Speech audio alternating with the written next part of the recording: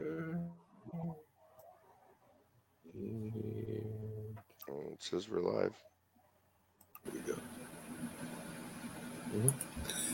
This is a presentation of Northeast Streaming Sports. Good morning. You're listening to the Mac and Jack Sports Show on Northeast. How y'all doing today? And welcome to the Mac and Jack Debate Show with our special guest co-host, the Philly Sports Guy. I'm your host, Mac, with your co-host, Jack Hirsch, bringing you all the hottest topics in sports, old and new, as we start our debate. How you guys doing today? What's going on, Pags? Good morning. Just recovering still from last weekend. My body's got to. My body takes about a week to come down from the energy level. His heart is aching more than his body is, with the result. But Mac, that's what I love about this show. Technical difficulty right off the bat. That's like being offside the first play of the game. You have all this preparation, and then the guys confused the first play of the game. But that's what makes us so special.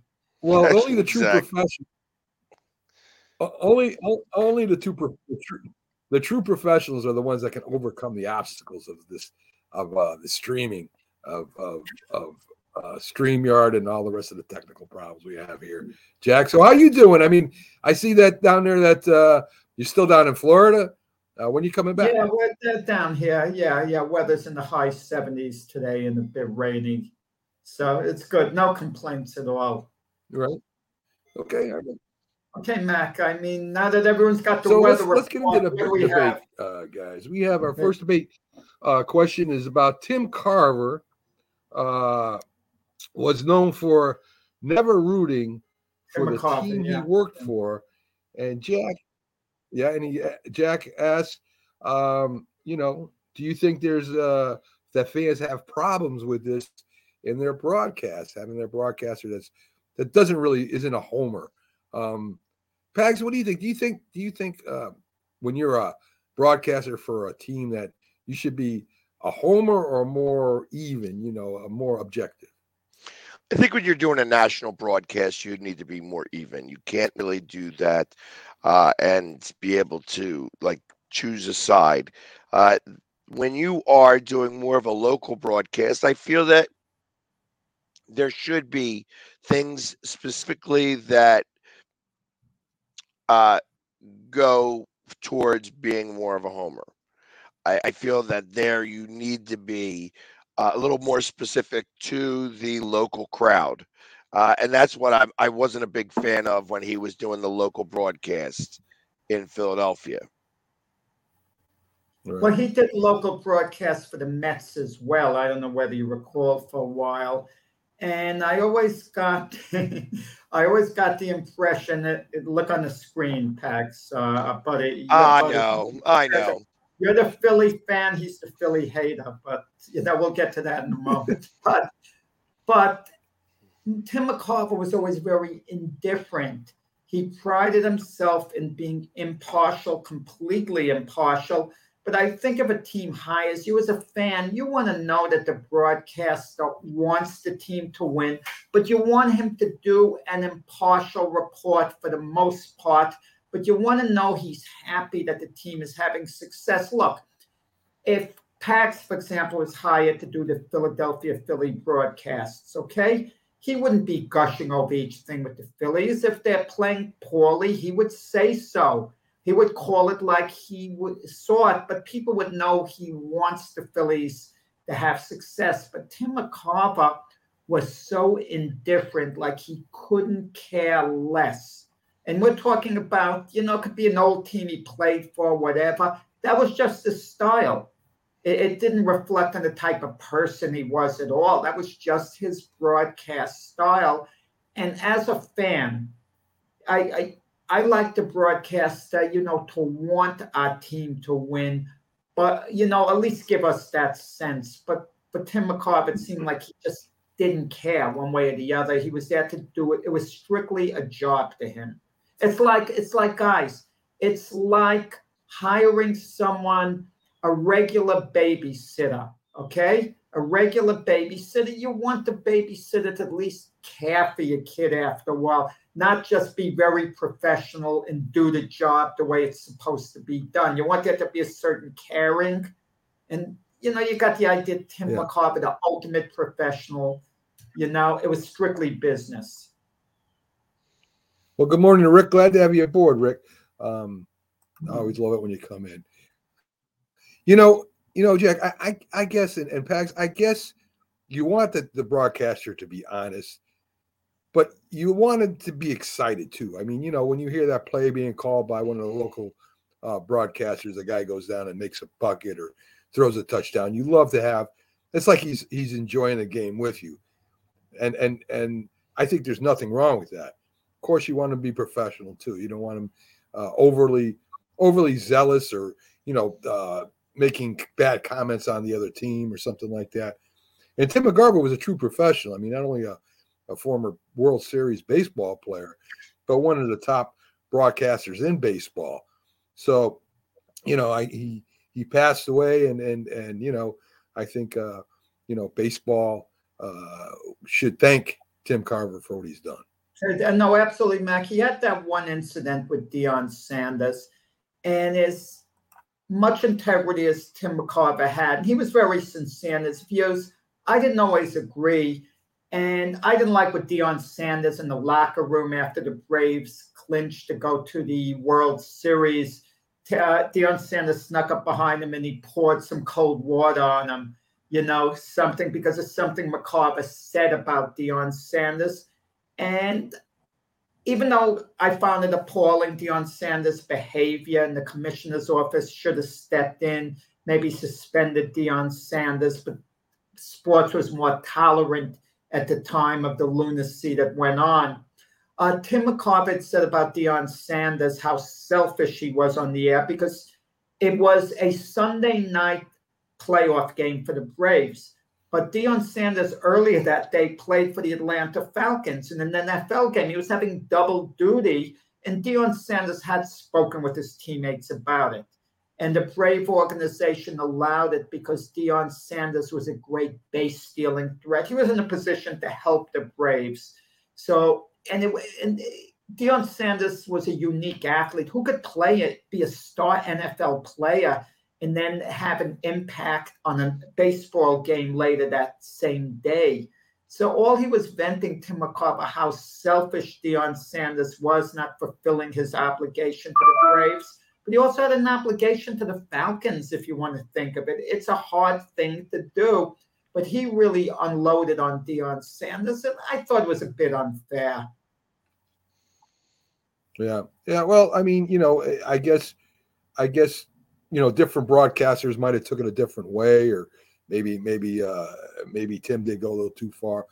But Jack, you got to admit that he did have a high impact on the baseball world. Oh, he did. No, listen, one of the great baseball broadcasters of all time, and that's why it lasted so long. I mean, he had this great, clear, distinct voice. He explained the game to you pretty clearly. He didn't talk down on people.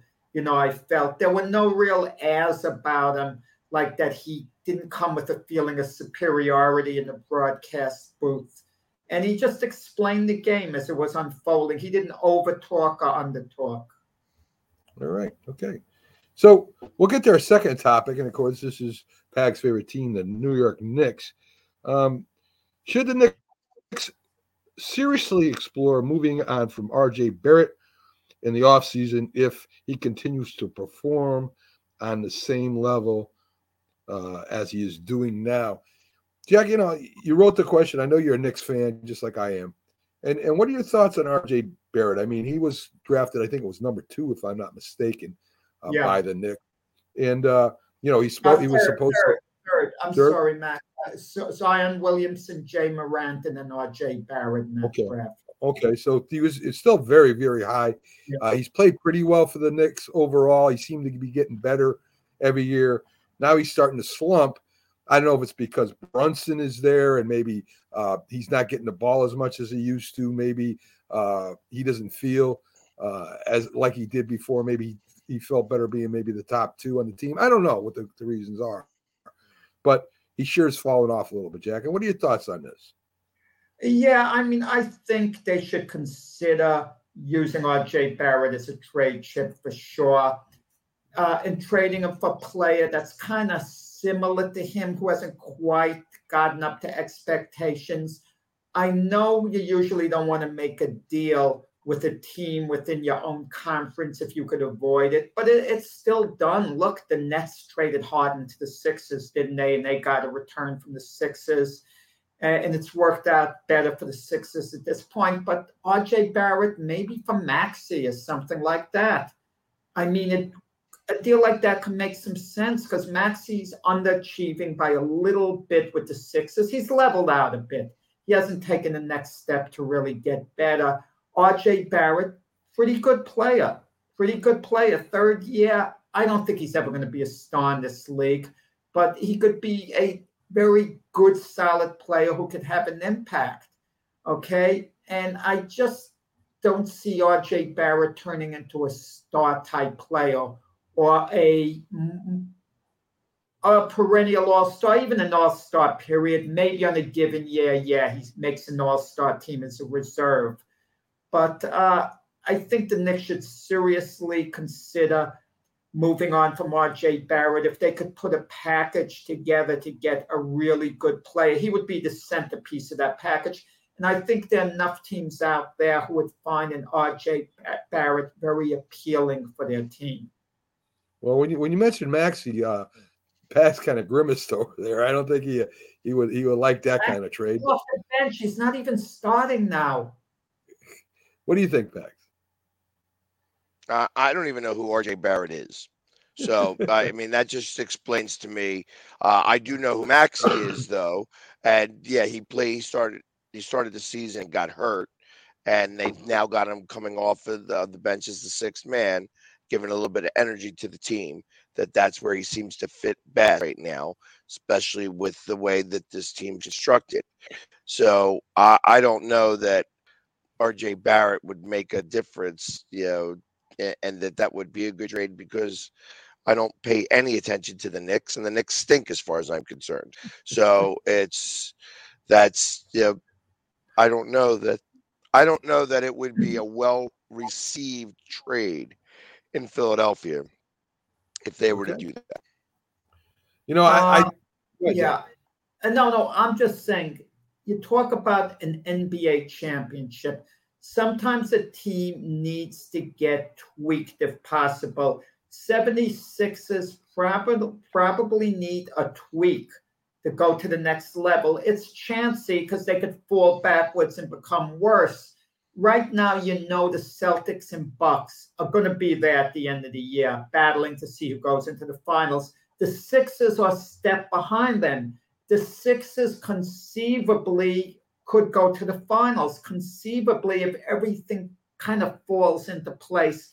But the way they are now, do they need to just tweak the team? Maybe if they got R.J. Barrett and he improves a little bit, not even a lot, a little bit, that could be the thing to push him over the top. But of course, you have to give something back. And the Knicks aren't going to take a Tobias Harris back. You need the chips in a deal like that. Rick Sherlock says he's lost interest in the NBA, but Keith had asked him. Keith Angle is who he's referring to. TGI Sports Talk. He's on our show weekly. He's on vacation right now. But anyway, he had asked me to check the Knicks out. RJ seems like a selfish player. So I don't know if there's any. Up a lot. He'll post up a lot. So I wouldn't call him a selfish player. No, he just never had that reputation. Well, to me, one of the hardest things for me to follow is the NBA trades. They got 14 trades and 3-team trades and this package for that package. So I don't understand the way the NBA trades anymore. There's always a lot of movement and there's a lot of players that are coming back to a team and going to another team. It's crazy to me the way they package deals together. I think, Jack, you've got to see what you can get for RJ Barrett. You've got to make some inquiries. to other teams. You got to see what kind of package they want. What are you going to get back for R.J. Barrett? Well, the trade deadline passed. We're talking about more next year. Yes, yeah, I understand. So again, that will see how R.J. Barrett finishes the season too, right? If he comes on at the end of the season, the Knicks would probably keep him. If he doesn't, then he probably gets traded. We're talking about a team that needs a jolt. And the Sixers are under a lot more pressure than the Knicks, because if the Knicks win one playoff series, which they're capable of doing, the year's been a big success for the fans. One playoff series, because they haven't done that in ages. Sixers, if they win one playoff series and get eliminated, the year's been a disappointment. Okay, so I get the feeling, just the feeling here, guys, that the Sixers might make a little bit of a bold move. It won't cost them much, as far as players or whatever. Maybe Russell Westbrook goes to Philadelphia. Just to give him a surge of energy. No way. He played with James Harden in OKC. So there is the familiarity. If James Harden goes to the front office, he says to Daryl Morey, let's take a chance. I can play with Russell. We can play together. The Sixers need an infusion, something to excite their fan base. Russell Westbrook ain't going to be it. He's an exciting player. He's a big name. No, he's not. He should have been out of the league 3 years ago. If there's an announcement today, Russell Westbrook is going to the 76ers, 76er fans will be salivating. There's No. You are wrong. You are so dead wrong. They would probably riot more than they did for the Eagles game. They wouldn't have to give anything up for him. Well, yeah, because he stinks.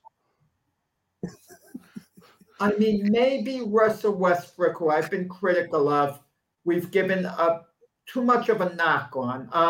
If I'm looking for little evidence that Russell Wilson could help a team, and I don't have a lot of evidence on that, I'll admit, I don't have a lot of evidence at all. He was with the Washington Wizards, a couple of years ago. Yep, that's where my relationship with Russell Westbrook began. He hated me starting from that point. Well, Pags, I mean, calling him Russell Westbrook. Westbrook. I mean, you call him. I don't need to call him. I just call him Russell.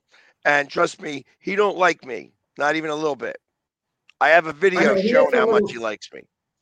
He is a little sensitive. Okay, he is a little. He reminds me of a school teacher I knew who didn't have any hair on his head, and when his students called him Baldy, he went crazy. All he had to do was ignore it, and they stopped calling him it. Act like it doesn't bother you. And that ends it after a little while. But he'd go crazy, so they would keep it up. And that's Russell Westbrook. I mean, you can't get upset they're calling you a name unless they're cursing you out. I mean, you know what I was called? I went to school. I was called Hershey Bar. Okay? My whole life. I didn't respond to it. What did I care? Imagine I went ballistic on it. I go crazy about it. They would just wait a minute, Jack. Wait a minute. Why did they call you Hershey Bar? Now I didn't even want to ask. I didn't even want to ask. Hershey Bars were they're still popular, I think, but they were really popular at the time because they didn't have these candies. So Hershey. It was one of the top candies to get the Hershey Bars. Hershey Bar. Jack Hershey. I mean, I looked at it as a compliment in a way, and leave alone. But people, their names, certain names should get. I don't know. Should they get changed? Because if someone wants to keep their name and they could get ridiculed, they should maybe adjust it. Listen, the field goal kicker for the Buccaneers was Ryan Succop. Yeah. I mean, imagine he probably heard things about his name, but he apparently kept his name. It depends on how much you can weather. I mean, I know someone who changed his last name because his last name was Schmuckler. Okay, so imagine they're calling you for short, affectionately. I don't know, folks. I don't know how we ended up here, but anyway. No, because the Pags taunted Russell Westbrook. I always call him Russell Westbrook. I did never called him West Brick. That was done for people in LA, and that's when he came out and said, "Oh man, I'm getting disrespected by my name, blah blah blah." I only ever called him Russell, and I would do the Darryl chant to Russell, and he couldn't handle it. Well, there you go. So, folks, Rick Sherlock. Speaking of riots, they had a full-out brawl at the Rivers Casino in Schenectady after the Super Bowl. I didn't know about this. What was the riot about? I guess the Super Bowl. Was it just fans having a little too much, or was it because were there Eagle fans? I can imagine Eagle fans in Schenectady like so much going to watch the game. But I'm a big believer that the majority of people, correct me if you think I'm wrong, the majority of people who go to a Super Bowl party, they're not Super Bowl fans. They care more about the party than the game. I mean, in bars, maybe it's a little different because you want to connect with someone, have a beer, and you tend to watch the game in the bar, more than just mingling. You're talking to the people around you, but you're watching the game play by play. Okay. And then you can be old like me. I just like to watch it on my own, even though we did a show, and just concentrate on football 100%. Rick, let us know what happened with them riots, why they happened, if you could. So moving on, we have should the Jets move on from quarterback Mike White? Mike White came in, I think it was last year, played a couple of good games, and then didn't play that good at all. I mean, he seems like he's an NFL quarterback, no doubt about that. Probably a second stringer. Pags. I mean, second string quarterbacks are very important, more than they've ever been in the NFL, because the NFL quarterbacks get hurt a lot more than they used in the past.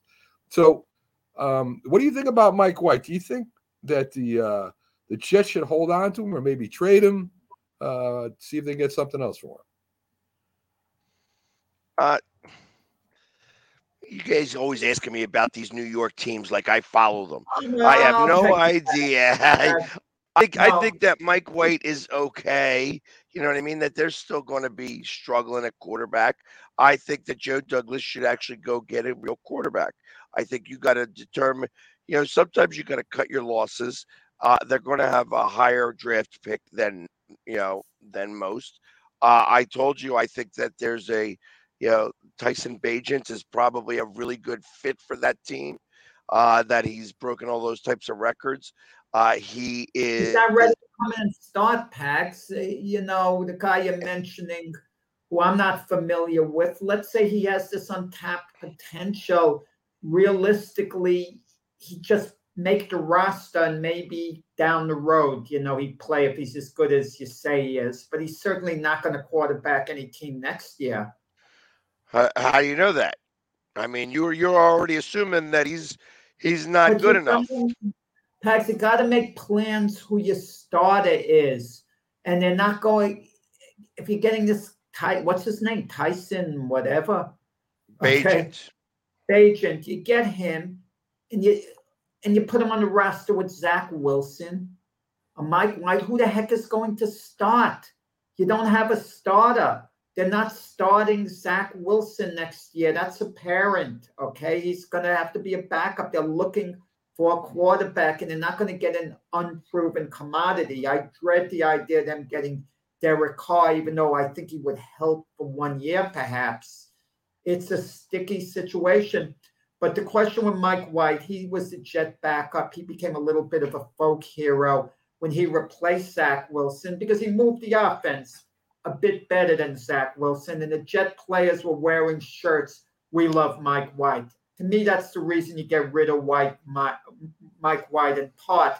If you're committed to keeping Zach Wilson, even as a second string, you can't have Mike White around, because fans are going to ask, if whoever you get as a quarterback gets injured, why isn't Mike White playing?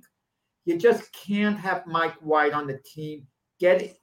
You just have to address the quarterback situation. Maybe make a bold move in the draft to move up. Give them 3 number ones. Your number one this year, 2 more number ones, and for all you know, the Bears will give you the number 1 pick for 3 number ones. For all you know, and you give them a 3rd round pick as well. Bold move, go after Bryce Young. I mean, really roll the dice. Because the Jets have to do something, but you don't want Mike White breathing down Zach Wilson's back. It's just not good. If you're not keeping Zach Wilson, then keep Mike White. But the Jets are committed to keeping Zach Wilson because they picked him number 2 overall in the draft. It's like investing money in something. You don't want to admit you lost it, so you're holding on to that investment a little while longer because you're trying – to justify it in some way. Yeah, I mean, the Jets, that's all the Jets really need is a good quarterback. And I got another question about that down the road, so I'm not going to give that away. But there's going to be a lot of quarterbacks available, a lot of veterans. There's a lot of free agents out there right now that they could make a play for.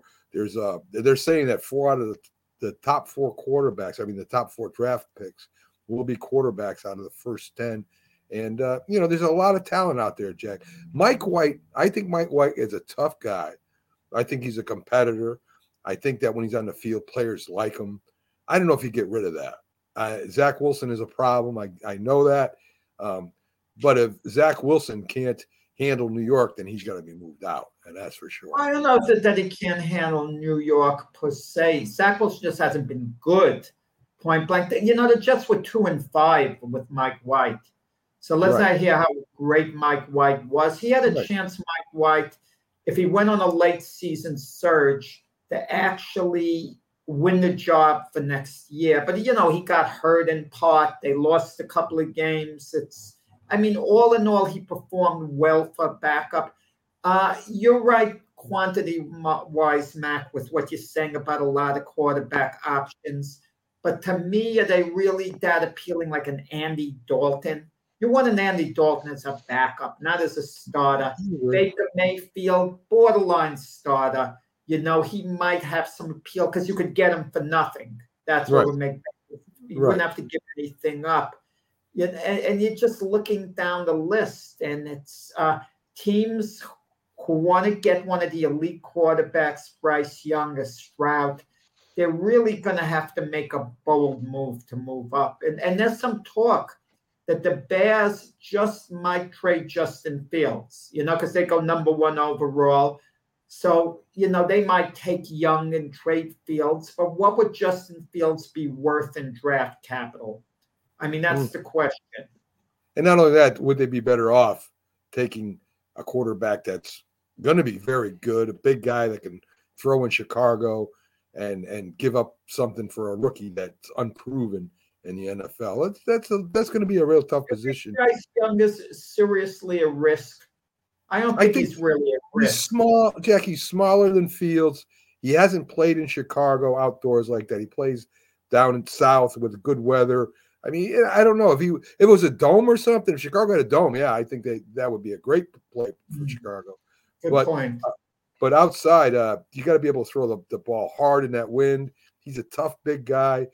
He seems to be made for the Bears, but they might do it. And if Justin Fields goes somewhere else and becomes a star, jobs are going to be lost in Chicago. That's for sure.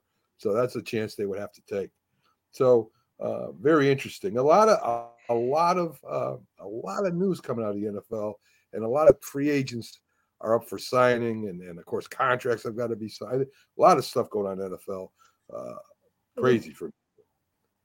So. Should the Kansas City Chiefs organization condemn Juju Schuster for his tweet about the Eagles cornerback James Bradbury? What do you think, Pags? You're an Eagles fan. What do you think? I don't think they will. I don't think that it's they got to allow. This is like a freedom of speech type of situation that it falls under, like legitimately. He was on a 1-year deal. Are they going to re-sign him anyways? Probably not. So he's a free agent right now. So I don't know that they have to do anything at all. Why they're wouldn't probably they not going to resign him. resign him? Why wouldn't they resign him? They need, receiver. I think that you're going to be able to get other receivers, and I think that you could find somebody who was better than he is. That's what I think. I don't think that he was really congruent with Mahomes as well as he could have been, and you know he's just blah. You know what I mean? So I think that his tweet shows exactly where his head is at. That he's too worried about getting likes than it is worried about the football field, and I You think know that what? that speaks volumes. This is in all of sports, not just this latest thing with Juju Schuster. When one of your players does something, dumb, unclassy, the teams don't condemn him. They back him up. That mentality, well, we're going to back up our own no matter what. They're not going to agree with what he did, but they're not going to condemn it. And it goes on like all the time. And then they whine when the same thing happens to them. They complain. Okay. Well, I did find it interesting that, Bradbury, who's also a free agent, had his teammates back him up and backed up JJ, Schuster. No. Bradbury was extremely classy. Okay. He was He the was. victim of an uncalled for taunt. I mean, listen, who's the unclassy, one of the most unclassy people who played in the NFL? Richard Sherman completely lacked class. He was a big mouth blowhard. That's what Richard Sherman was. And that got him a broadcasting job because these outlets, these major outlets, love the big mouths who just talk nonsense. They love the arrogance, okay? They also got him a punch in the mouth by a defensive lineman at one. Okay, but with Richard Sherman, had this thing like after when the 49ers the Seahawks beat the 49ers to go to the Super Bowl, he caught a deflection like a tip pass or something. I mean, he helped break up a pass with Michael Crabtree at the end of the game and was completely uncalled for. He trashed Robert Crabtree, and there was no evidence that they had a feud going. Maybe there was one-on-one talk on the field that goes on all the time. But it was so unclassy the way he targeted, Crabtree. And he's done it other times. He criticized Peyton Manning, how he threw the ball, blah, blah, blah. The big mouth always comes out with Richard Sherman, okay? Right.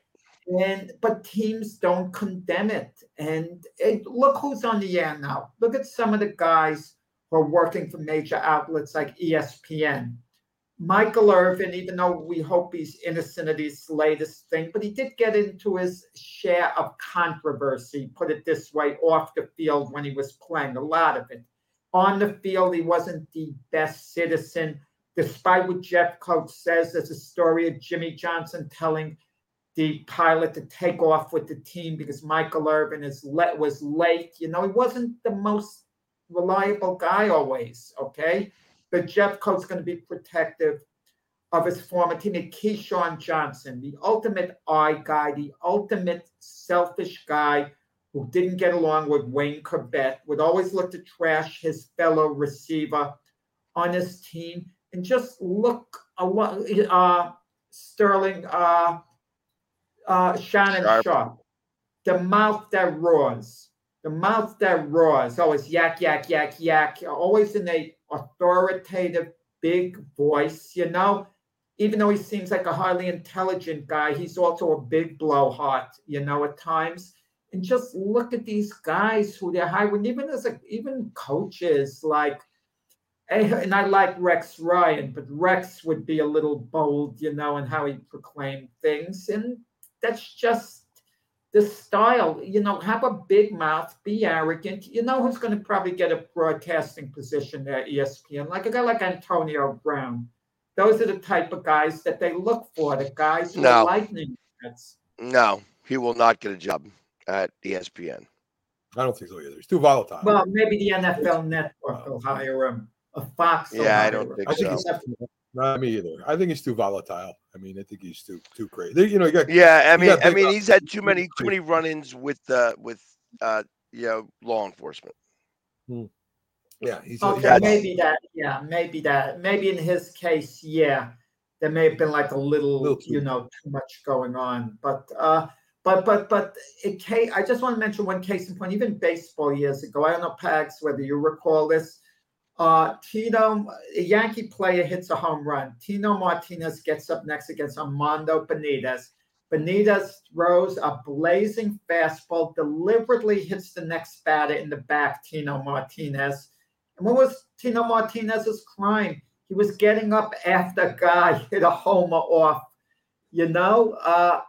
Armando Benitez. And of course, both dugouts empty. There's a major brawl going on. From the Baltimore Orioles, I, protect my guy just enough, but I let him take a beating because he's putting all of them at risk. So now when the Orioles get up after, if one of their guys gets hit, they're whining and they're complaining and they want to have a go at it. Well, the reason you're getting hit is because of your teammate. If you let the other teammate know the guy who did that on your team, he's standing alone. We don't support him. He's a complete jerk. We can't stand it. Don't retaliate on us. And if I'm the manager, I'm going to put Armando Benitez up at the plate with a bat in his hand after that. And I'm going to let the other manager know, no, tell your guys he's going to be hitting for us. And then he gets up Armando Benitez with a bat. Bags, Jack is in rare form today. We have gone all the way from, what are we talking about? Bradbury? Is that who we were originally talking about? Bradbury is going to be a free agent. What do you think? What do you think is going to happen there, Pags? I mean, do you think the Eagles re-sign him? What's the price tag going to be? What do you think is going to happen? I think that they are, when they're choosing between whether it's going to be Bradbury or Gardner Johnson, that they're going to probably go with Gardner Johnson. I think that Bradbury's price tag is probably going to be a little higher, and it's he's going to wind up getting a really big contract, and I don't know that they're going to be able to do both. Okay. He was. I don't know. Is Bradbury really going to be getting that big a contract? He's not going to be paid like one of the top corners. He's just, I just don't see it. Okay. I'm wrong. No. Maybe I'm wrong, but I consider him the caliber of, let's say, a Landon Collins when, he left the Giants and Washington signed them. An appealing player. But in a couple of years, if he leaves the Eagles, I could see him having a reunion with the Eagles in a couple of years. I think he's going to get 3 years somewhere around, probably close to like $7 million. How much? 57, 60, somewhere around there. I don't see it. No, not for his position. I just don't see it. Okay. Yeah, I don't see it. He's one of the best cornerbacks in the league. He's one of the best cornerbacks in the league. And cornerbacks are at a premium. Okay. $16 to $19 million a year. As far as Juju goes, I mean, who really cares? This is just an extra thing to flood Twitter with. I mean, Jack. I mean, they've been talking trash to the other team since footballs began. It was on the field. It wasn't in Twitter. Social media. Mac. Before the Bengals played the Chiefs, Bengal players were taunting the Chiefs, calling it Burrowhead Stadium, stuff like that. It ticked off the Chiefs, that trash talk. Yeah, that's fine. So, okay, which it should have. Now, one of their own is trash talking after the game. Okay, and it's uncalled for, completely uncalled for. Yeah, but it spoke volumes that none of his teammates backed him. None of his teammates came to his aid. The Eagles, like I said, 3 or 4 Eagles responded, included Darius Slay, including A.J. Brown, and they all did it kind of classy. They didn't condemn him. Patrick Mahomes is someone that Kelsey should have said, look, he shouldn't have said that. That's uncalled for. Just make a remark completely uncalled for that James Bradbury, is a great player and a classy individual. They could have made a statement. We don't agree. You know, we wish he hadn't said that. They don't have to call him, you know, come down on Schuster to the point where they're really calling him names. But they could have said something about it. Yeah, I don't think that they're going to do that. No. I don't think that they're going to do that. Whatever happened to thick skin? I mean, what do you care what people say about you? You go out there, you play the game. Who cares? I mean, to me, this is just fodder for talk. That's all this is, and this, of course, that's what we do. No, it's taunting, Mac. It's taunting. So what? Putting a guy down when the game is over goes completely against any semblance of sportsmanship. That's been going on. Bradbury feels bad enough, first of all, that the Eagles lost the game. Secondly, his part in it. And he was so classy taking accountability. He turned out to be an inspiration for people taking accountability as much as it might hurt. And he cares about what Juju says about him, really? You really believe that? It has to be hurtful because you have friends and other people who make remarks about it. And you could say, I couldn't care less. Look, another athlete that was pretty unclassy, Patrick Beverley, the way he put Chris Paul down, he went out of his way in the beginning of the NBA season. Chris Paul is nothing. He's not even a challenge. He's not even this. He's not even that. Sometimes you keep quiet. You know, an athlete, a boxer, he asked me about boxing. Timmy Bradley is going in the Hall of Fame this year. He had this trainer throughout the bulk of his career, practically his whole career, called Joel Diaz. And he switched for the last couple of fights of his career. He went over to Teddy Atlas, you know, great trainer. And Bradley said, after being a world champion and forging this great career, he said, I learned more in 3 days with Teddy Atlas than I learned in all my years with Joel Diaz. Why, even if you feel that way, even if you do, why say that? You had this relationship with Joel Diaz that was a good one the majority of the time. Why trash him like that? Did I learn more with someone over 3 days than all the years with another person? Okay? I mean, I don't know, Jack. I could say I could do a 3-hour show with someone, and I could say I had more fun in the 3 hours with you than I did in all my years with Mac. Imagine I said that. Okay? I mean, even if I felt that way, that's kind of hurtful. Right? Hey, listen, I agree with you, Jack, to a point. I mean, listen, they're adults. We're not on the schoolyard. You know, I don't know. I mean, I think we make a little too much of little things when the more important things in sports going on. But, you know, like I said, maybe you got a point. A little boxing here. And to me, this really isn't boxing, but Jake Paul, YouTube sensation. If this is the question, folks, if Paul defeats Tommy Fury, and that's the brother of Tyson Fury, the WBC plans to, rate him as a top 10 cruiserweight, Jack, right? Yeah, in that rating. Would this be fair? 10. No, of course it's not fair. But of course it's not fair, but these sanctioning bodies, they twist things. I think there's a method to the WBC's madness. Okay, their president, actually Mauricio Suleiman, such a nice guy, but he's following kind of in the footsteps of his, late dad who ran the organization. They would twist things. Now, the WBC could rate Jake Paul in the top 10. Maybe the WBC cruiserweight champion, whoever it is at the time, I think one of the African fighters, not that well known, maybe Jake Paul gets to the point where he could win a belt, maybe a vacant WBC title. Maybe the WBC even declares Jake Paul its champion in some way, shape, or form. It gets him there. Now they're going to want to match their favorite son, Canelo Alvarez, because the WBC is Mexican-based. to win a cruiserweight title. And Jake Paul's good for business. He's good for the sanctioning fee. The sanctioning bodies get 3% of the boxer's purse. Okay. 3% they have to pay over for the honor of holding their title. And Jake Paul, I mean, he attracts a lot of people. He fights on pay-per-view next week. As an attraction, yeah, I mean, you could rate him as an attraction for maybe some of the dollars he brings in, but based on merit, he's just basically beaten mixed martial artists and whatever. Tommy Fury is the first real boxer he's facing, and even that's questionable. Tommy Fury's done nothing as a pro. He's just Tyson Fury's brother, so you get that build up to the fight.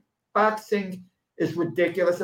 If football was like boxing, I give you my word, one of there'd be 4 governing bodies of the NFL, and one of them would have the Philadelphia Eagles right now pegged as NFL champions. Well, they would, for real. Yes. It is crazy the way boxing is run today. They would say there's a disputed call. We're vacating it. They're going to say the Chiefs have 60 days to play the Eagles again or forfeit their title. And if the Chiefs wouldn't play the Eagles within 60 days, you know what they would then say? They do something crazy, like they let the Washington Commanders play the Eagles for the vacant title. For real. Or the Giants. They bring the Giants in the ring. Yeah, I know that the boxing has really gone crazy. Pags, I mean, I know I don't know if you know Jake Paul or Tommy Fury or anything, but I mean, what do you think about a YouTube fighter, a star, fighting a boxer that isn't that good, that might lead him to a cruiserweight contender? What do you think about all that? I think that boxing is doing whatever it can to remain relevant because of the MMA. That's what I think. I think that the Paul brothers are doing this very specifically. Boxing has always been a sport that required the fanfare, and social media is all about fanfare. So that's why this is a good mix. I think that, I have a good friend of mine who is Damon Feldman, who does celebrity boxing, and it's always been looked at as a joke. It's not been taken any bit seriously whatsoever. However, he's been able to make a career out of it. He's been able to do this, and he's been doing it now for over 15 years. Wow. And there's a reason for that, because boxing is still looked at as a sport. And if you put enough fanfare behind it, you're going to get people to go watch it. And he's able to sell pay-per-views. He's able to do different things all the way around. If Frank is not too much of a chicken, about it, maybe I can get him in the ring and he can actually see what it's like to fight an eagle, for real, and get, winds up getting knocked on his butt. That being said, it's. But that's it. Let's say hypothetically, even though we're joking around, talk goes back between you and Laterzo, the Philly fan and the Philly hater, and word gets all around Philadelphia.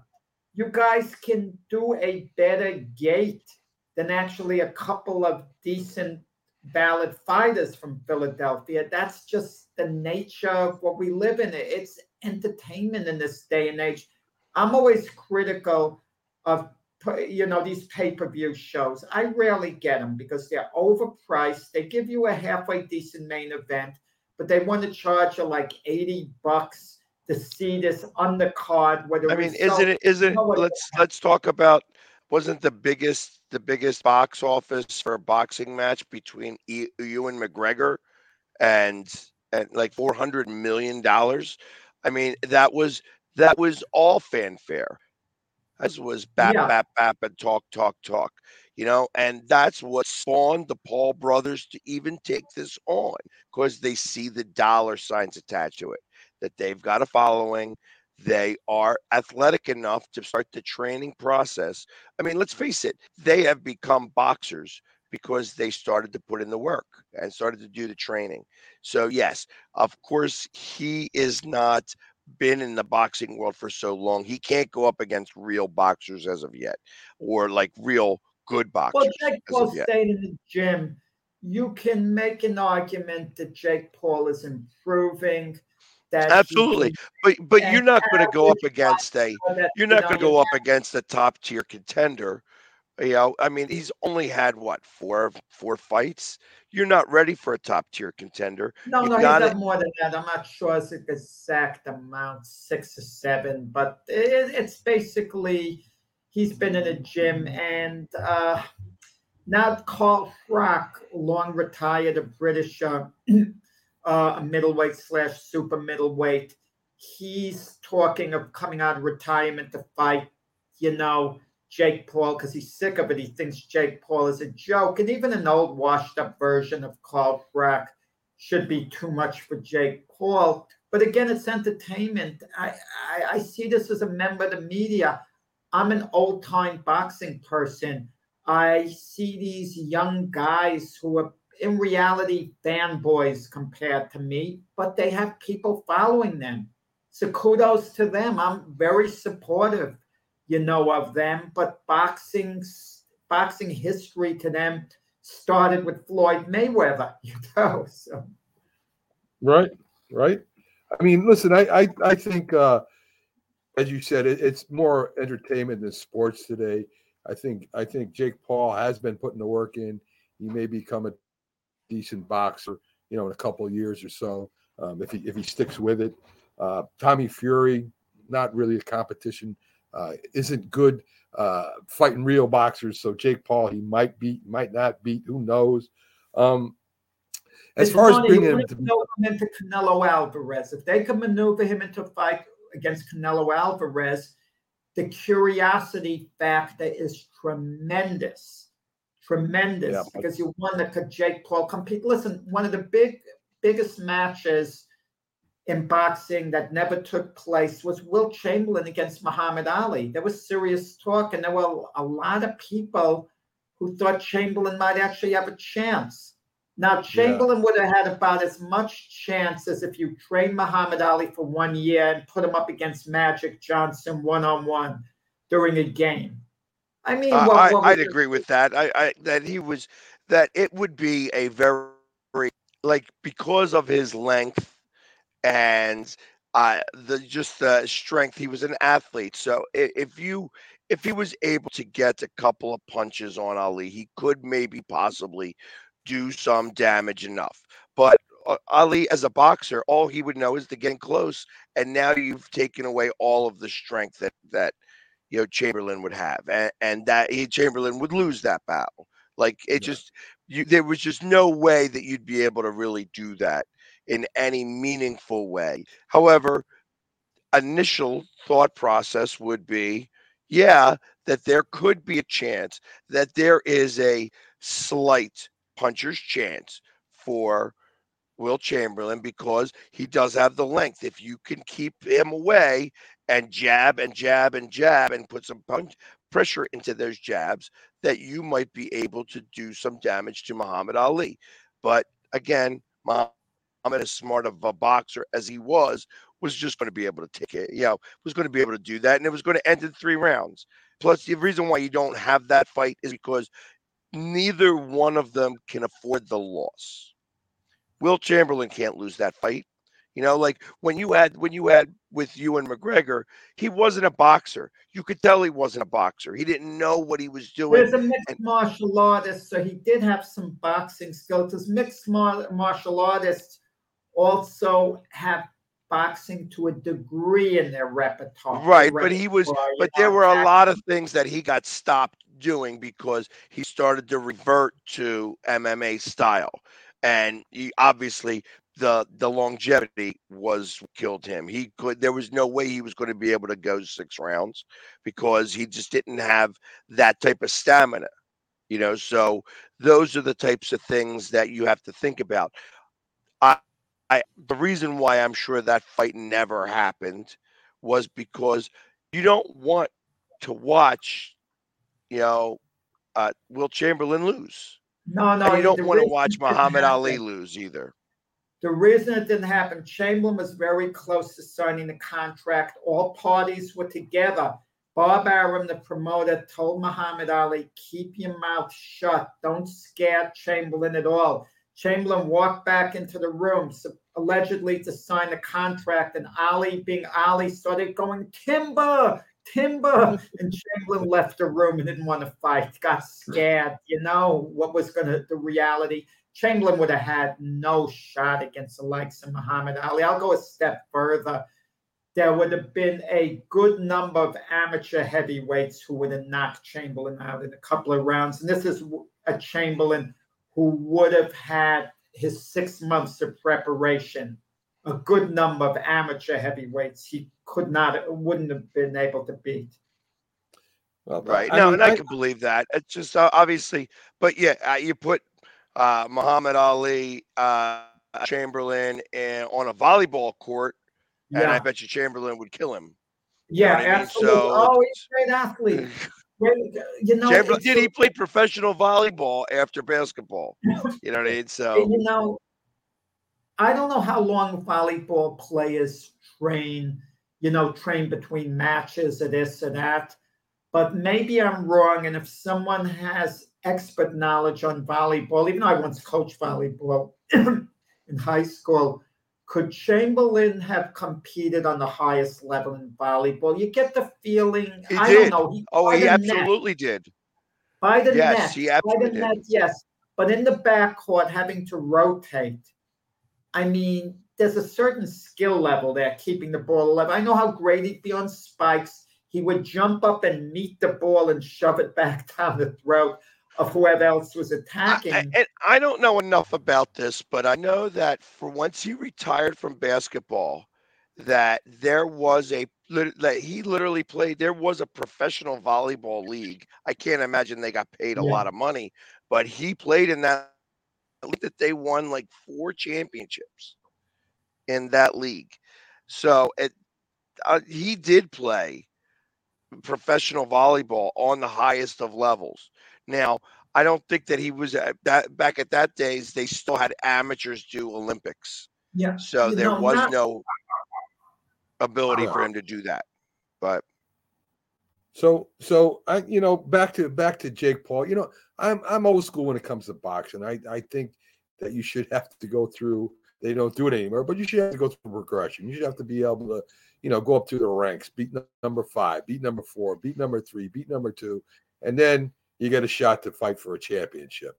Those days are long gone, but that's what I would want to see. Because they vacate titles. I mean, I just saw something the other day that one of the titles was getting vacated. The IBF title, I think, for the cruiserweight was getting vacated for some reason. Like they don't even really give a reason on why vacated, so that another 2 guys can fight for the title. It's just it's kind of like what Jack was saying. It's become more about just okay, we're more about the money. Oh, we don't want to have a unified belt anymore because it's not worth it. That takes away the money. If there's more championship belts out there, there's more championship fights. It looks like there's more money coming in. And the truth of the matter is that that's not, it doesn't sell the way it used to. Like I remember Wide World of Sports, when they had boxing matches, it was big deals. People would stop what they were doing. Stadiums would be filled and you would watch a boxing match. That was fun.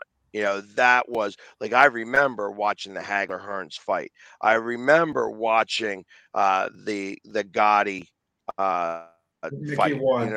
Yeah. So like those were great fight. Hector Macho Camacho, he'd come in and do his little dance and stuff like that. You know what I mean? Entertaining. It was a boring fighter, Camacho. Boring, as is Mayweather. But it's personalities. I just want to get back on Wilt Chamberlain one moment, okay? Because there are a few different Chamberlain stories here. I'm not sure is he in the Hall of Fame as a 76er or Laker. What's his legacy in Philadelphia?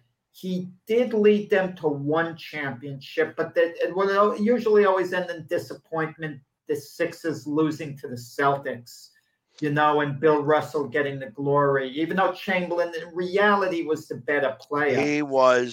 He is highly revered here in Philadelphia because he was a Philadelphia boy. He was born in Overbrook. He went to West Catholic. I think it was West Catholic. I mean, he was the first college player of the city. How do you trade him? How does he escape the Sixers? I mean, a talent like that, how does, you allow him to move on? Money. It all comes down to money. But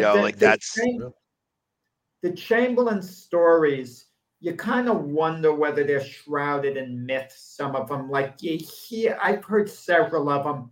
For example, Larry Brown is saying he played a pickup game. This is Larry Brown, a very credible guy, but when did Larry Brown get carried away? He saw a pickup game going on with Wilt and Magic Johnson, and Johnson called a couple of fouls on Chamberlain, that really angered, Chamberlain. And from that moment on, Chamberlain kept swatting away every shot of Magic Johnson's. Now, we're talking about the great Magic Johnson. I find that hard to believe Magic Johnson is going to get all his shots swatted by Wilt Stilt because, this isn't a role player. This is Magic Yeah, but you're also talking, I mean, you got to talk about, somebody who is very well seasoned against a very young kid. Magic Johnson, even though it was Magic Johnson, I mean, that there was, it's still a little bit like me playing against my 14-year-old son at basketball that I don't want him to get his shot off. That's where I kind of see that whole thing having to happen because they were not close in age. You know what I mean? So you had a very seasoned Wilt Chamberlain against a very young Magic Johnson. Absolutely, I could see that occur. And maybe he did get a couple of shots off that went airball. You know what I mean? But that's, I think, truth of the matter is that do I believe that he slept with 20,000 different women?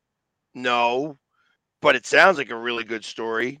You know what I mean? It's but you got a report in Philadelphia. I don't know whether you've met him, know him by the name of an old timer now, Sonny Hill. Of course. Right. Of course, Sonny Hill. He's on the radio every Saturday and Sunday still. But Sonny Hill tells this story. I just can't believe it.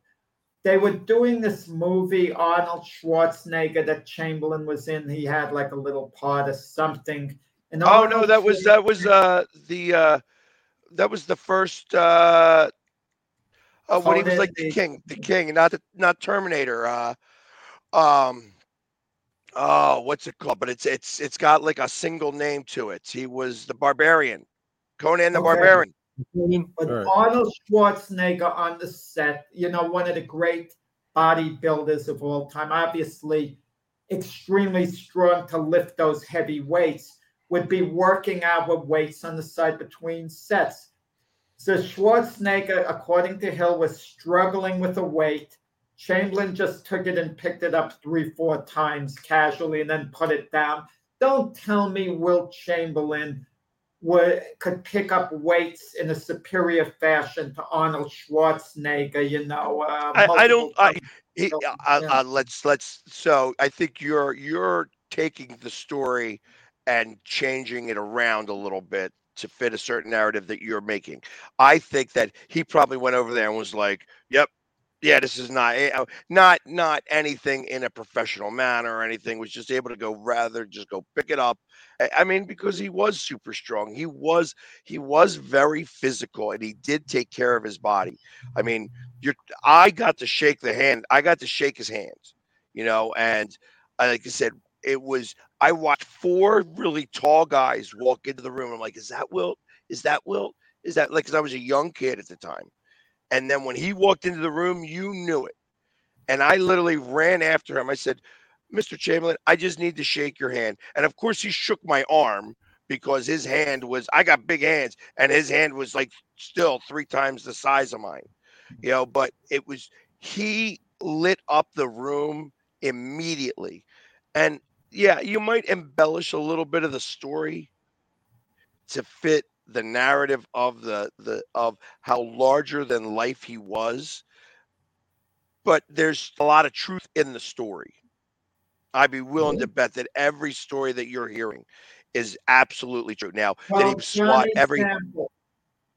Johnny Sample from Philadelphia, who was the Jets captain, a defensive back, captain of the defensive unit on the Jets Super Bowl winning team of Super Bowl III, told the story of Wilt Chamberlain with Big Daddy Lipscomb, a giant NFL guy. They were just talking, and Chamberlain was challenged on something, and he picked up Big Daddy by the armpit, just lifted him high in the air, and everyone was astonished. See that. The folk, about that book. But Chamberlain, I'll tell you, he was the most fragile athlete mentally in Philadelphia until, I guess, Ben Simmons came along. Well, really, the folklore of Wilt Chamberlain lives on in the Mac and Jacks Sports Debate Show. Folks, we're going to take a quick actual commercial. I'm going to play a funny bit, about 3 minutes of it, about marathon running for you. So I'm going to put that on, and then we'll do a promo thing. Let's see if I can get this all right and ready to rock. So we'll give it a shot, folks, see what happens, and we'll be right back after this commercial break. And again, let's see, Pop. All right, come on. Overly? Yeah, it's good enough. All right, let's give it a shot, folks.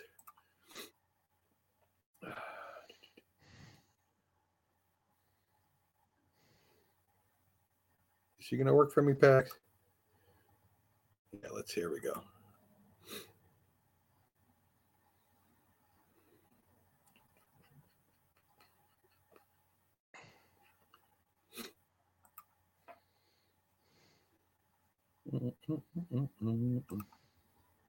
Where is my speaker here? There we go.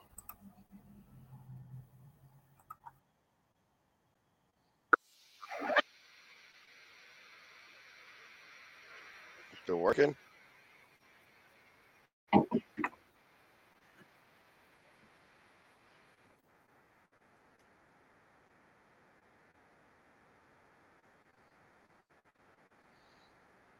Not sure if this is working or not.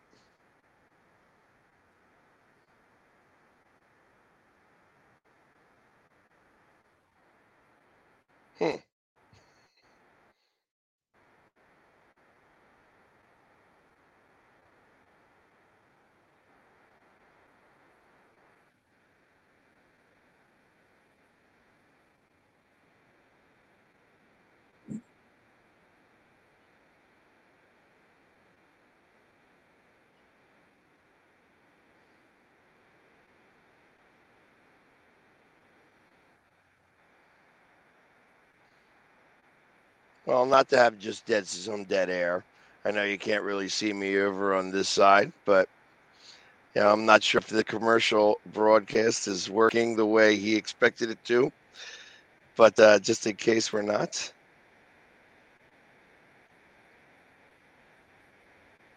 And since somebody wants to post over here, the greatest Eagles team in history, known for not one defensive stop in the second half of Soup 57. This guy can't really spell, and allowing Mahomes to go 13 for 14 in the second half with the incomplete pass to throwaway. Yes, it was the greatest Super Bowl. So I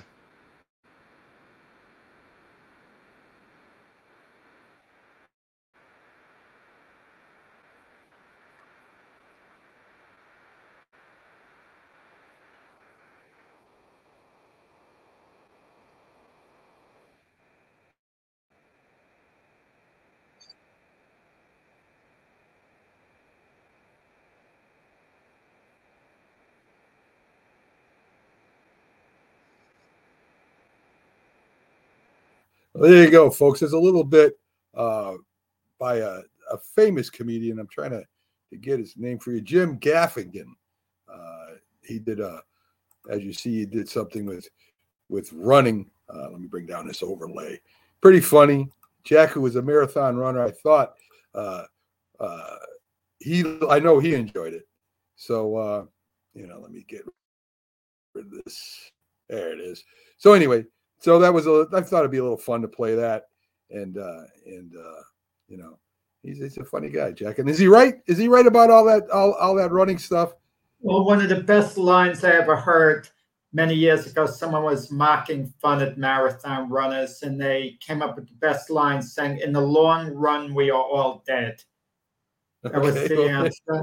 Yeah, I think they over-dramatized things in the early years with marathon running. I don't know about now, talking about, runner's high. What the heck is runner's high? That's just fatigue. You're getting tired, runner's high. I mean, and all these like terms and this and that. And that's, it carried on to even coaches in track and field. Like you'd notice big events like the Olympics, if they had one runner who maybe wasn't quite as quick as another one and they were competing in the competition, they'd have them go out extra quick because the logic was you would take the sprint away from the other guy because you would tire him out.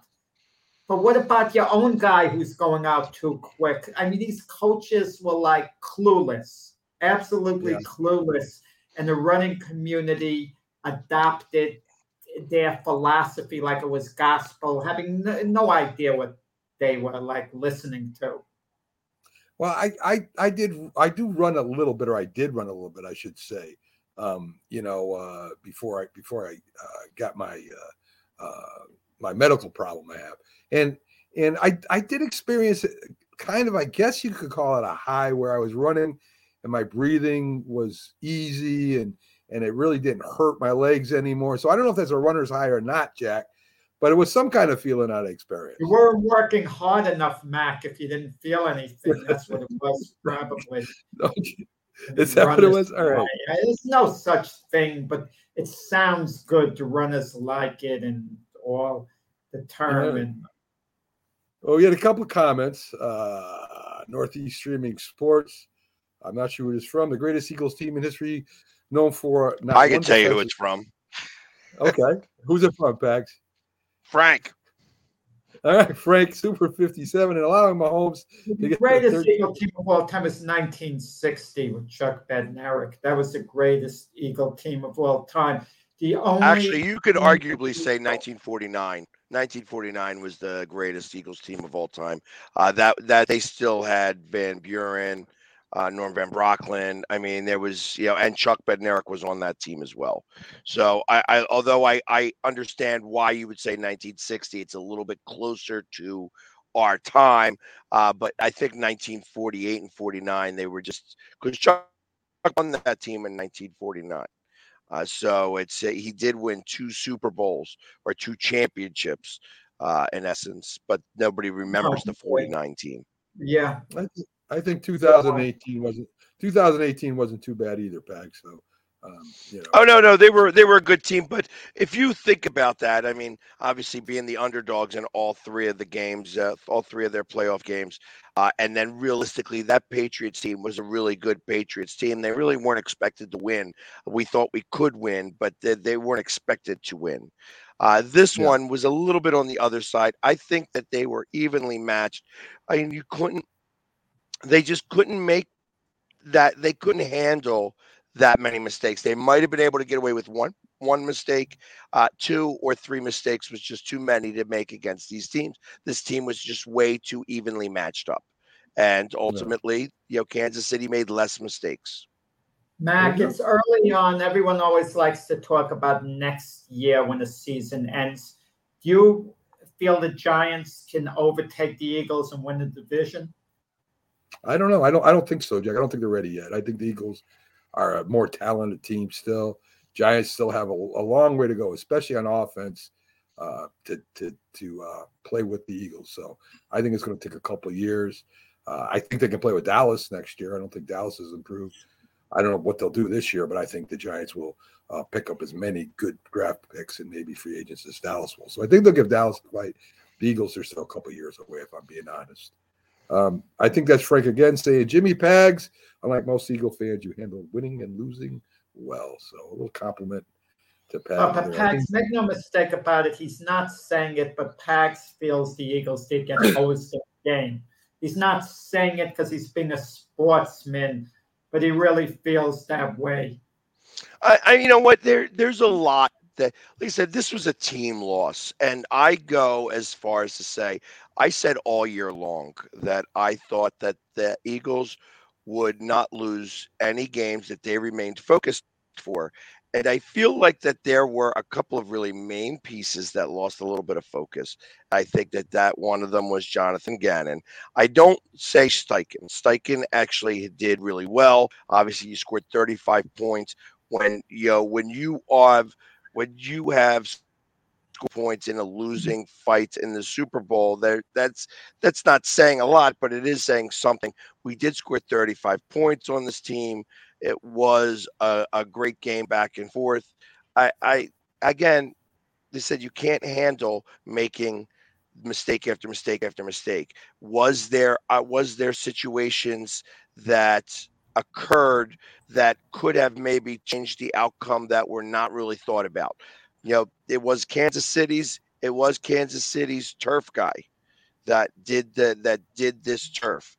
The fact that 14% of the plays that they had, that the Chiefs had, where there was slippage, where there was 38% of the plays where the Eagles slipped, and on 38% out of those 38%, 5% of those plays, 5% were multiple slips.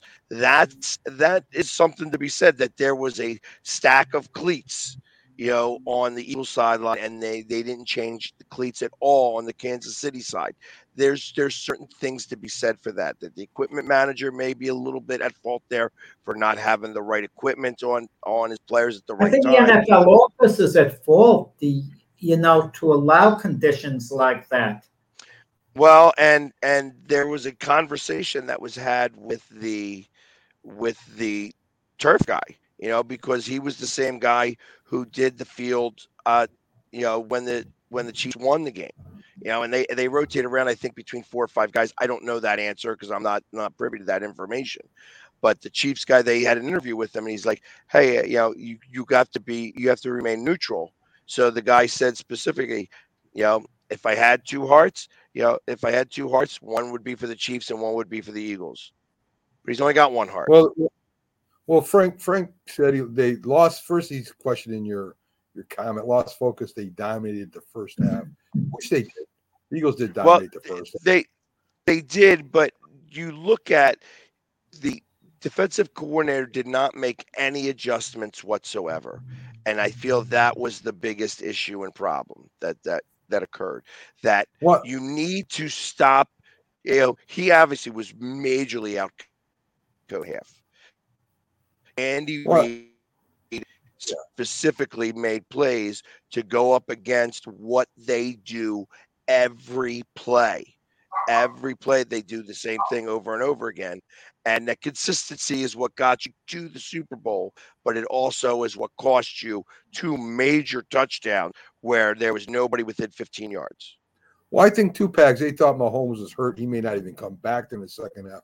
I think that's why they didn't make adjustments that they probably would have. I think, Mac, what I mentioned yesterday, Gannon, knowing he had the Arizona Cardinal head coaching job, possible too. Was he really 100% committed to the defense? I mean, I'm not saying he didn't put in the time, but emotionally, he wasn't going to be as invested as before. He knew he was out the door.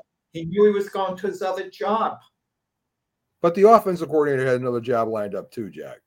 So I mean, I guess you could say that. Here's where I now I can speak to that. I feel that the true offensive coordinator is Nick Sirianni. So, and I think that that's similar situation as it was in Kansas City, that the real offensive coordinator is Andy Reid. I know that the Eagles specifically And now Denver is starting to take that idea. They're really taking it from the playbook of the Eagles, where, it's hard to have a Belichick, where Belichick had, one guy to rule them all. You know what I mean? But realistically, you want to have two head coaches, one for the offense and one for the defense. And I feel that that's what they're doing in Denver now. That's why Rex Ryan has come out, because they want to have such a strong presence on the defensive side. You want to have Sean Payton take care of the offensive side, and you want them to be very strong on what it is they're doing. Now, obviously, Sean Payton is the one who gets the final say because he is the head coach. However, you want to be able to have two head coaches. That's what the Eagles have done, since really Doug Peterson, because they realized that they did not want to have Chip Kelly run, because he was an offensive guru, but he had no defensive prowess. And that's when they lost McDermott. And you think of all of the Eagles. Did Rex Ryan come out? Is he the defensive coordinator now? Is he the Denver, yes. Coordinator for Denver? Wow. I didn't know that. But I think something's to be said when these former coaches or any TV analyst is on the air. Now you get a new coach, and because they're fans of these shows. They watch these shows, and I'm sure Sean Payton watched a lot of ESPN, and he took a big liking to Rex Ryan. I don't see what the relationship is before this. Same thing with the Yankees when Brian Cashman hired Aaron Boone to be the manager. Boone was a former Yankee player for a little while, but he was an ESPN analyst, and Brian Cashman would be listening to the games. He liked Aaron Boone's style, figured he's non-threatening. Aaron Boone thinks the way he does, and he told Aaron Boone, why don't you apply for the manager's job for the Yankees? Aaron Boone wasn't going to apply otherwise. And I think Jeff Saturday, ESPN analyst, supposedly he was buddies with Jim Irsay, the Colt owner, but that's insane. You're taking him from the ESPN booth and especially, giving him an NFL job. But with that said, with Rex Ryan, you wonder, years have gone by. Has the game changed in the last 6 years or so? Could that be a difference maker in a negative way for him? I don't know. I don't know either. We're going to find out very quickly. I think that I don't think that he's stopped watching film and stopped analyzing. I think that talent never really leaves. I think that's why he's able to get in there, and he's going to be able to do what he's done. Obviously, he has been, taught and has been ingrained in defensive prowess since the days of his father. You know what I mean? And that's why all the Ryans have been defense. You have running quarterbacks now more than ever, the last 5-6 years. I mean, Randall Cunningham was unique, but now you have a number of guys like Randall Cunningham who run around. I mean, so how do you, defense that? Like, if it could be a brand new thing for Rex Ryan, he should be able to figure it out. And Denver has a good defensive unit there. So, I don't believe in the spy. I don't think the spy is what works. I think it becomes more a matter of staying in your lane, not overcommitting. You have to do certain things specifically to be able to handle different. You want to keep them contained. You want to be able to not allow them to get out of that pocket area and such. And there's a lot of. It did work for Kansas City second half. I forget the guy's name. 32 was spying Hurts, and it did slow him down.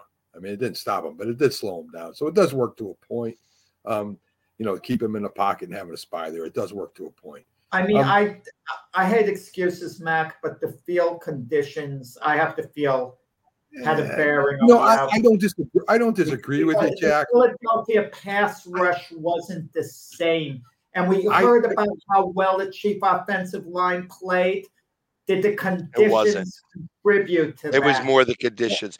And you But watch, how if does you it watch change what attraction? Baldinger said, Brian Baldinger was talking about it specifically and how great the Chiefs line played. But when you watch his plays, he's like, the defensive line was on the ground all the time, but the offensive line didn't really do much to do that. They literally, they would be pushing up against each other and their feet would fall out from underneath of them. I specifically what you don't see, and I've watched the game a few times since then, and I keep mentioning this one play specifically, and it may have changed a little bit, but may not have. The Patrick Mahomes 45-yard run. What happened in that play, because I was able to see it really specifically. Marcus Epps, who was the strong safety there, slipped, but he didn't just slip. He went into a split. So it took him a second to get back up and get his legs back underneath of him. Patrick Mahomes saw that and immediately started to run, in a very specific way. Had he not slipped, the the the line he would have been able to get. Patrick Mahomes would have definitely gotten the first down, probably would have gained 12 to 15 yards on that run, but would have been stopped there. But because he had that slip, the line he had to take was so severe different that he gained an additional 30 yards. And that play proved monstrous. So think about that. Now, would it have changed anything? No. They may have driven down the field and it still would have been with 4 seconds left. They were kicking off the ball and kicking the field goal. You know what I mean? So it may not have changed anything beyond that. But look at all the plays like running backs would have the ball and lose their footing when they make a sharp cut. For both teams. I mean, realistically, when you look at what happened with that Jalen Hurts fumble, I mean, he slipped, and that's when he lost control of the ball. So that's a good point. That was out of character for Hurts for the ball to go out of his hand. But Mahomes didn't. I mean, I understand what you guys are saying to a point, but listen, if what won that game was Andy Reeves out coaching the Eagles, and that's what really won that game. You could make all excuses you want. But you to dismiss that, for you to just dismiss that, Mac, is ridiculous. I'm not making an excuse about it because everybody played on that field. But you're talking about the difference of where the Eagles players went through 3 sets of cleats, a lot of them, and no sets of cleats for the Kansas City Chiefs going through. That tells me that the equipment manager and the turf guy were on the same page, and the Eagles equipment manager and the turf guy were not. That's just a reality. That's a reality thing. I think that's a lot of conspiracy, is what I think that is. It's not a conspiracy. Obviously, they both had to play on it. 14 to 38%. 14 to 38% is a real number. Those are real numbers. They're playing on the same field, Pags. It's equal. And all right, Mac. All right, you're right. I'm wrong. You're right. I'm wrong. I'm not even going to argue that. Because your team slipped more, you're going to blame the turf manager or whatever. Listen, all things equal, if that field wasn't that way, if Patrick Mahomes wasn't hurt, I mean, we could go on and on. Andy Reeves was and listen, I heard again. I think I spoke about this yesterday on how Patrick Mahomes was able to get back on the field. That if a normal halftime is only 15 minutes, so the process for him to get from all that happened, obviously. Somebody explained it. He's like, it takes 32 minutes for it to happen. That they have to cut open, they have to cut off all the tape. They have to do a very specific procedure, like ice it down, to a quick freeze. They use these steel rods to kind of get the swelling, and that takes a certain amount of time. Then they got to shoot it up with the Lanacane, which is legal, obviously, and then they got to wait 10 minutes for it to be able to take effect to see if there's any adverse reactions to the Lanacane. Then they have to do that steel again to get out the rest of the swelling, and then put on everything back and tape that back up. That whole process took 32 minutes. Mm-hmm. Well, if it was a 15-minute halftime, he wouldn't have been able to come back out immediately. He would have had to. It would have waited. Pax, Because it was a 37-minute halftime, he was able to get back out on the field and practice for 5 minutes throwing the ball and be ready to but go we're again. on to And something. that's a real statement there. That's real. Wait. Pax, if this were a home game for the Chiefs, if this game went Kansas City, I could understand them messing around with the field because it did happen years ago with the Jets in an AFC Championship game at Miami. There was a muddy field and it was left muddy by the Dolphins. You know, the Boston Celtics have been known to like turn off the air conditioning in the visitors' locker room and all. But this is the Super Bowl neutral field, and if there was hanky-panky going on between the equipment manager, the field person who's supposed to be objective and all, this could be potentially criminal in a way. But it's not something that can like again. We're not talking that it was 75% of the plays. We're talking 38% of the plays to 14%. There was an absolute advantage that was had by Kansas City on this field, and it had maybe a little bit to do with the fact that it was their turf manager originally, who now works for the NFL, to do that. So I can't, listen, it was I said it was a full team loss. A full team loss. Well, if they played a 17-game schedule, just the two teams with one another, no one else, what's the record? I mean, I was objective. I think it's 9-8. I think it's 9-8. Yeah, I agree. For each, and we don't know who's going to have that upper hand. I mean, that's the hard part of that, because with injuries and stuff like that. But I think that these two teams, it was absolutely the two best teams in the league. And like I said, there was not enough room for error. The Eagles made two critical mistakes and really one third mistake, and they were too closely matched for them to have that many mistakes and win the game. But consider this: the Eagles were not matched tough their last few games before that, and that could have had a bearing in a tough game, mentally, to be mentally tough. No, I'll give an example. Last game of the season, they clinched the number one seed. Before the last game of the season, they lose at home against the New Orleans Saints. They had to be very complacent to lose to the Saint team at home. They were very complacent. The game after that, to clinch the number one seed, they beat the Giants' backups. The Giants aren't even playing their starters, so they weren't matched tough in that game. First game of the playoffs against the Giants never showed up. They weren't matched tough. That's 3 games in a row. Then they play a 49er team who didn't have a quarterback playing for them all. Well, yeah, but that just covers the offense. The defense did come to play. 4 games in a row, they weren't matched tough. They weren't in a dogfight. You didn't have that tough mental edge. And then they get off to the great start against the Chiefs. They're winning at the half. I could tell you this. There was probably not one player in the Eagle locker room who thought there was a good chance they were going to lose that game at halftime, okay? They probably figured, let's just get this over with and we're Super Bowl champs. So the mental toughness in the second half maybe just wasn't there because of the lead up to this. I don't know. I mean, these guys are professionals. I mean, it's one of those things. I mean, obviously, if they didn't think that way, the very first drive, that Kansas City had, Kansas City's drives were taking 4.5 minutes. That was the average drive that they had because they were scoring pretty quickly. The Eagles' drives were taking longer. They were getting into 3rd down and 4th down. I mean, how many?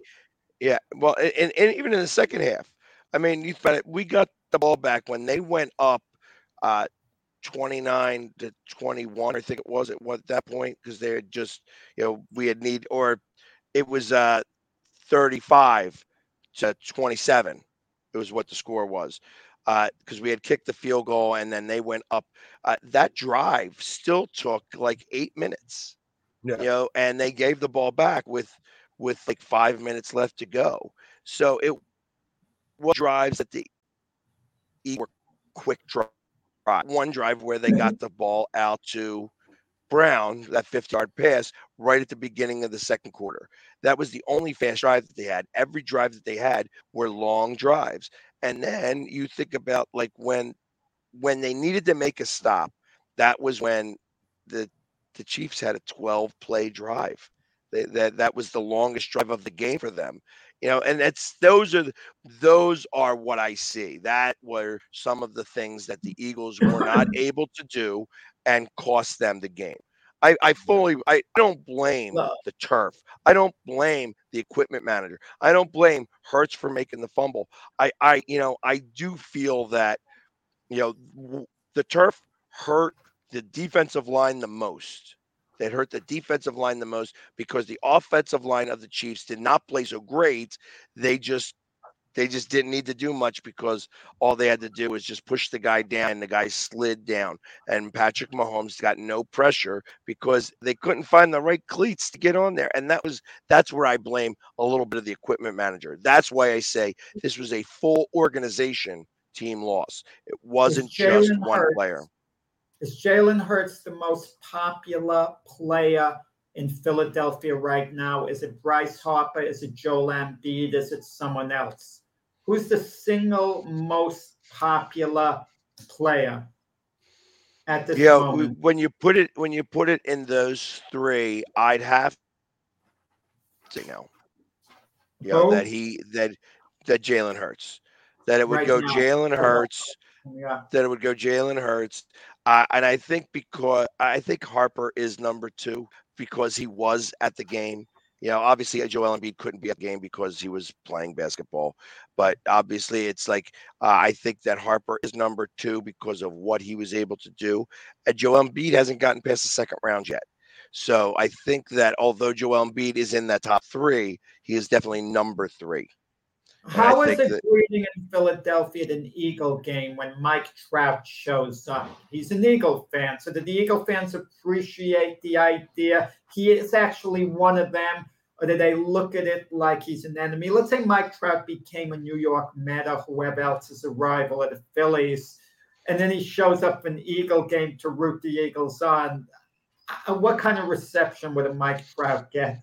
Philly boys are always Philly boys, and even though he lives in Millville, New Jersey, he's considered a Philly guy, and I think that doesn't matter. When you are one of the best ever, in your sport, he's not really of that ilk, but he gets put into those conversations a little bit. I think that Philly's always going to love him, and it doesn't matter what team he ever goes to play for. So yeah.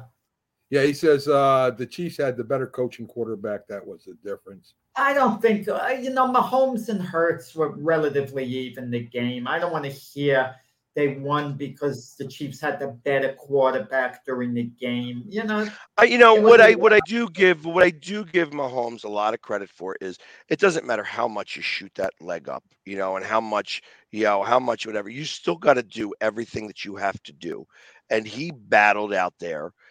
And that's why he is probably right now, arguably one of the best, if not the best, currently in the NFL. But Pax, as I recall, the last time, not counting when Jalen Hurts had to throw a Hail Mary at the end of the game and it was basically over that one play. As I recall, Jalen Hurts marched the Eagles down the field and got a 2-point conversion to tie it. I mean, He did his job. I mean, no other quarterback could have done it better. I agree. And realistic. So, and like I said, if you take away the fumble, if you took away that fumble and that fumble didn't happen, and the same result occurred, it's likely that you would see Jalen Hurts be the MVP of the game, even in the loss. I feel that the fumble cost him. Now, I also know that the NFL doesn't like to give it to losing teams. You know what I mean? That there's now's the stigma of, hey, you have to. How is Disney going to be able to have that conversation with, Jalen Hurts and be like, hey, just lost the Super Bowl, but you won the MVP. What do you do now? You know what I mean? Like you're not going to be able to have that conversation. And Disney probably has more to say about the MVP than anything else. Guys, one of the best lines I ever heard was Jim Kelly after the Bills lost another Super Bowl to the Cowboys. He's in the ESPYs. The Cowboys with Jimmy Johnson are sitting in the audience. Jim Kelly goes to the mic and says, "I'm going to Euro Disney." That was kind of funny. Everyone cracked up. Right. Yeah. So but Frank you understand what I'm saying. Frank says, Jack, you don't want to hear Mahomes is one of the greatest. Mahomes is one of the all. Listen, he's one of the best ever. You have to rate him as the top quarterback in the game today. I mean, how can you say no to that? Jalen Hurts, how much money the Eagles are willing to give him? Are they willing to make him one of the top 3 paid quarterbacks in the NFL? I'm skeptical. I really am, because I don't think the Eagles have a choice. I don't think the Eagles have a choice. I don't think they have a choice. If it was Patrick Mahomes, they don't have a choice. Mahomes, Jack, they don't have a choice. Hurts has got to work. I mean, what are you going to do? Who are you going to put in the Eagles that would be more better than Hurts for that system? I don't think there's too many quarterbacks you could. He's one of the best in the league. You're going to have to pay him. No. My point is this. Mahomes, I can safely say, is another Brady. He's another Manning. He's another Elway. He's another Marino. He's another Montana. He's an all-time great. I could say Mahomes. I put him in that category with the all-time greats. Hurts, I don't want to say the jury's still out, but for him to join that upper echelon of all-time greats, he's still got a way to go. Absolutely. He's his 3rd season, and he's been to the Super Bowl. But to give him the money, took Mahomes 3 seasons to get to the Super Bowl, and let's see what happens now next year. He's going to get the money. I projected Jalen Hurts when they drafted him, and this was a compliment at the time, and he's exceeded it. I said he's going to be another Doug Flutie, a good quality NFL quarterback. He's going to surprise people. He's more than surprised people. He's better than what Doug Flutie was, but Doug Flutie would have a couple of great runs where he was outstanding as well. And for all we know, if Doug Flutie at his prime was quarterbacking this Eagle team, he may have done a similar job to what Hurts did. I mean, perhaps. But they got to work something out. Hurts is a very intelligent young man. He's going to know to work something out with the Eagles because it's a perfect fit for him all around. I couldn't imagine Hurts all of a sudden just going on the open market because keep in mind, he wasn't a 2nd-round draft choice. Okay, there too. So it wasn't like a number 1 overall guy, but they'll work something out. Both sides will be smart enough. I don't know. I think Hurts gets a nice contract extension. Of course, he gets a great contract, Mac. But do you pay him as one of the top 3 quarterbacks in the NFL? I don't know if you have a choice, Jack. I don't know. Yeah, so I think that you do right now because ultimately you're going to have Josh Allen and Joe Burrows right behind him, and you don't want to have them. You don't want to try to do it after those contracts. You have to do it now before those contracts really come up, and that's why. And I'm not in full belief, and I don't know this, but just looking at his demeanor and looking at the way he does things, that he is driven by the dollar as much as he is the championships. And I feel that when I think about who else was like that, I look at Brady, where Brady wasn't driven by the dollar. Now, Brady also had a wife who made 3 times as much as he did, so that there's a different story when it comes to the money. But it's not like Jalen Hurts is going to be broke, and by any stretch of the imagination. And I feel that he is more concerned with winning. And I feel that he's going to be able to get one of these contracts where he's going to get a lot of money, but it's going to be for a long term. And that he's going to be here for a little while, and that you're going to see some of the magic that can happen with Howie Roseman being able to do different things with the contract. And there's going to be like a season 2 years from now where they're going to have money left on the cap, that they're going to be able to force that money to Jalen and reorganize where he gets that money then, and the back end of the cap does. There's lots of things that can be done when you're dealing with an 8-year contract in the NFL, and I think that's what we're looking at here. I was just going to ask you about that. Suppose he's really good in the middle of contract, and then he says, "Well, I want to renegotiate my contract."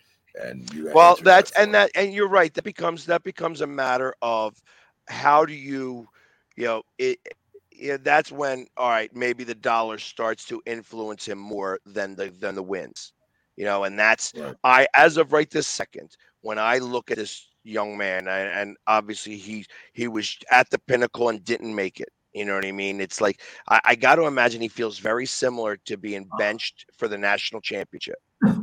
I got to ask you this. Let me make a comment before mentioning my next thought. When Jalen Hurts was benched for the national championship, when the game was over, now Alabama won, even though he was benched, you saw him being interviewed. He was beaming. He was so happy, and you got the feeling this guy's not putting on an act. He got benched, but they won. He really is happy. He's not right. I think that he is. I think he's driven by the winning, not by the dollar. Let me make a comparison, okay? Dak Prescott was playing very well for a while and eventually got his contract. Could Jalen Hurts wind up being another Dak Prescott? Come under the microscope in 2-3 years. Let's say there are no championships for the Eagles during that time, and his play becomes a little iffy, passable, okay, but not quite at the elite status. It's always what have you done for me lately in this league? It's always what have you done for me lately in this league? And that's always going to be that way with this league specific. So I feel that at any moment he could be put on the that's a real statement. You know what I mean? Obviously, if he's not playing up to snuff, he's going to be scrutinized. And I think that's even the way he talked about this loss. You know what I mean? He said something that arm wrestlers say all the time: you either win or you learn. And he said that, and I know what I'm going to do and how I'm going to take from this, what I'm going to take from this, that even after I didn't play a perfect game, and it required me to play a perfect game to win, I didn't play a perfect game and we lost. So I can always strive for that perfection. And that's, he didn't say it that way. I'm definitely taking what he says and using my own words. But realistically, that is real. And I feel that he feels that way. He wants to win. And like I said, he's never going to go broke.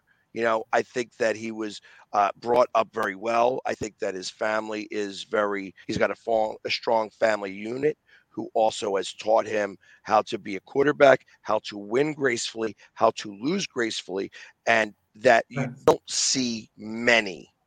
I mean, here we're talking about Juju Schuster-Smith doing what he did. You know what I mean? And I pulled up the tweet and all of the people saying, what an ass. You know what I mean? For lack of a better way of saying it, that he doesn't know how to act when he's been there, because he hasn't been there before. He won't be there again. Well, let's get on. Let's get on to another topic, Jack, because we got a couple more to cover. Let's talk a little bit about the XFL. I know Jack has wanted to make it a wrestling competition, entertainment instead of football. Maybe that's a good idea, maybe not. I know last year Jim Jeffcoat was talking about XFL, and some cities was really big. They were getting 60,000 people. In other stadiums, not so much. So what do you think the XFL has to do to survive for next year, Jack? What are your thoughts? Well, when we say survive, they might have success in a couple of cities because they have a franchise in St. Louis and a franchise in San Antonio. And those cities don't have NFL franchises. So those cities might actually take to the XFL. But keep in mind, they're going to be playing their games during the baseball season. In St. Louis, they have the Cardinals. Okay, they don't have an NBA team in St. Louis, and San Antonio Spurs are out of it with that. They've got to be entertaining. You look at the rosters immediately, and what do you ask yourself? Who's playing? Who's on the team? And then you look at the quarterbacks. The two most recognizable quarterbacks are Paxton Lynch, who didn't turn out to make it with Denver, former number 1 pick, and J.J. McCarron, who played for Alabama and was in the NFL with the Bengals for a little while. And neither guy quite cut it in the NFL. They've got to make the game entertaining with a lot of rule changes. I liked it being like the forward lateral, stuff like that. Open it up because, listen, when the ABA first started in basketball, Red Auerbach mocked the three-point shot that the ABA invented. Three-point shot, it took away from the game, but look what it meant for the ABA, a rule change like that.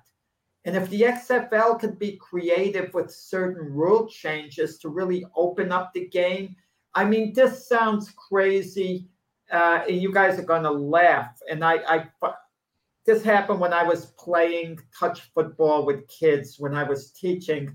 They taught me this, man and mo. The play's over. Your players are walking back to the, huddle, and then all of a sudden they never make it back to the huddle. They're running the field and you can pass to them.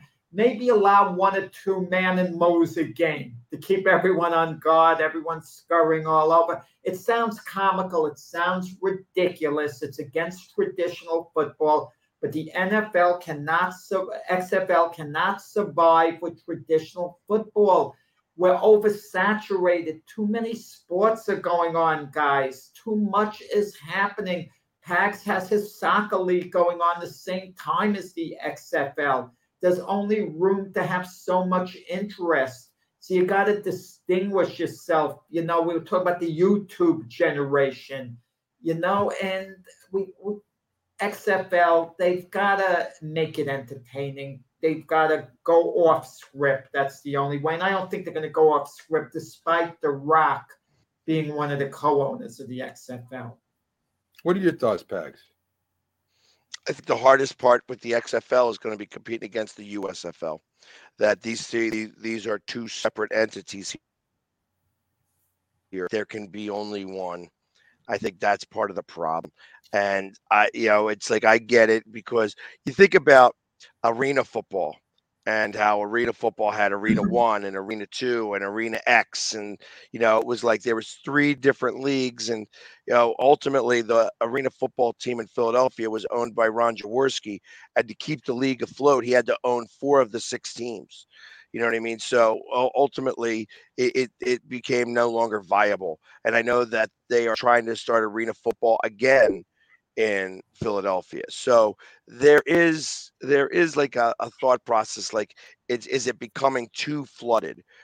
I think that the issue with the XFL is that, first off, the USFL has been very smart on how they are spending their money, and they are taking their time to spend the money, but that doesn't.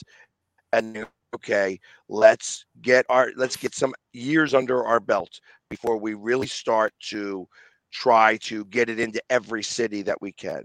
The XFL is like spend. And I think that that's what's going to be the demise of the XFL. I think that they got lucky with COVID. Do they combine? COVID occurred. Do they combine? I mean, did XFL and USFL combine?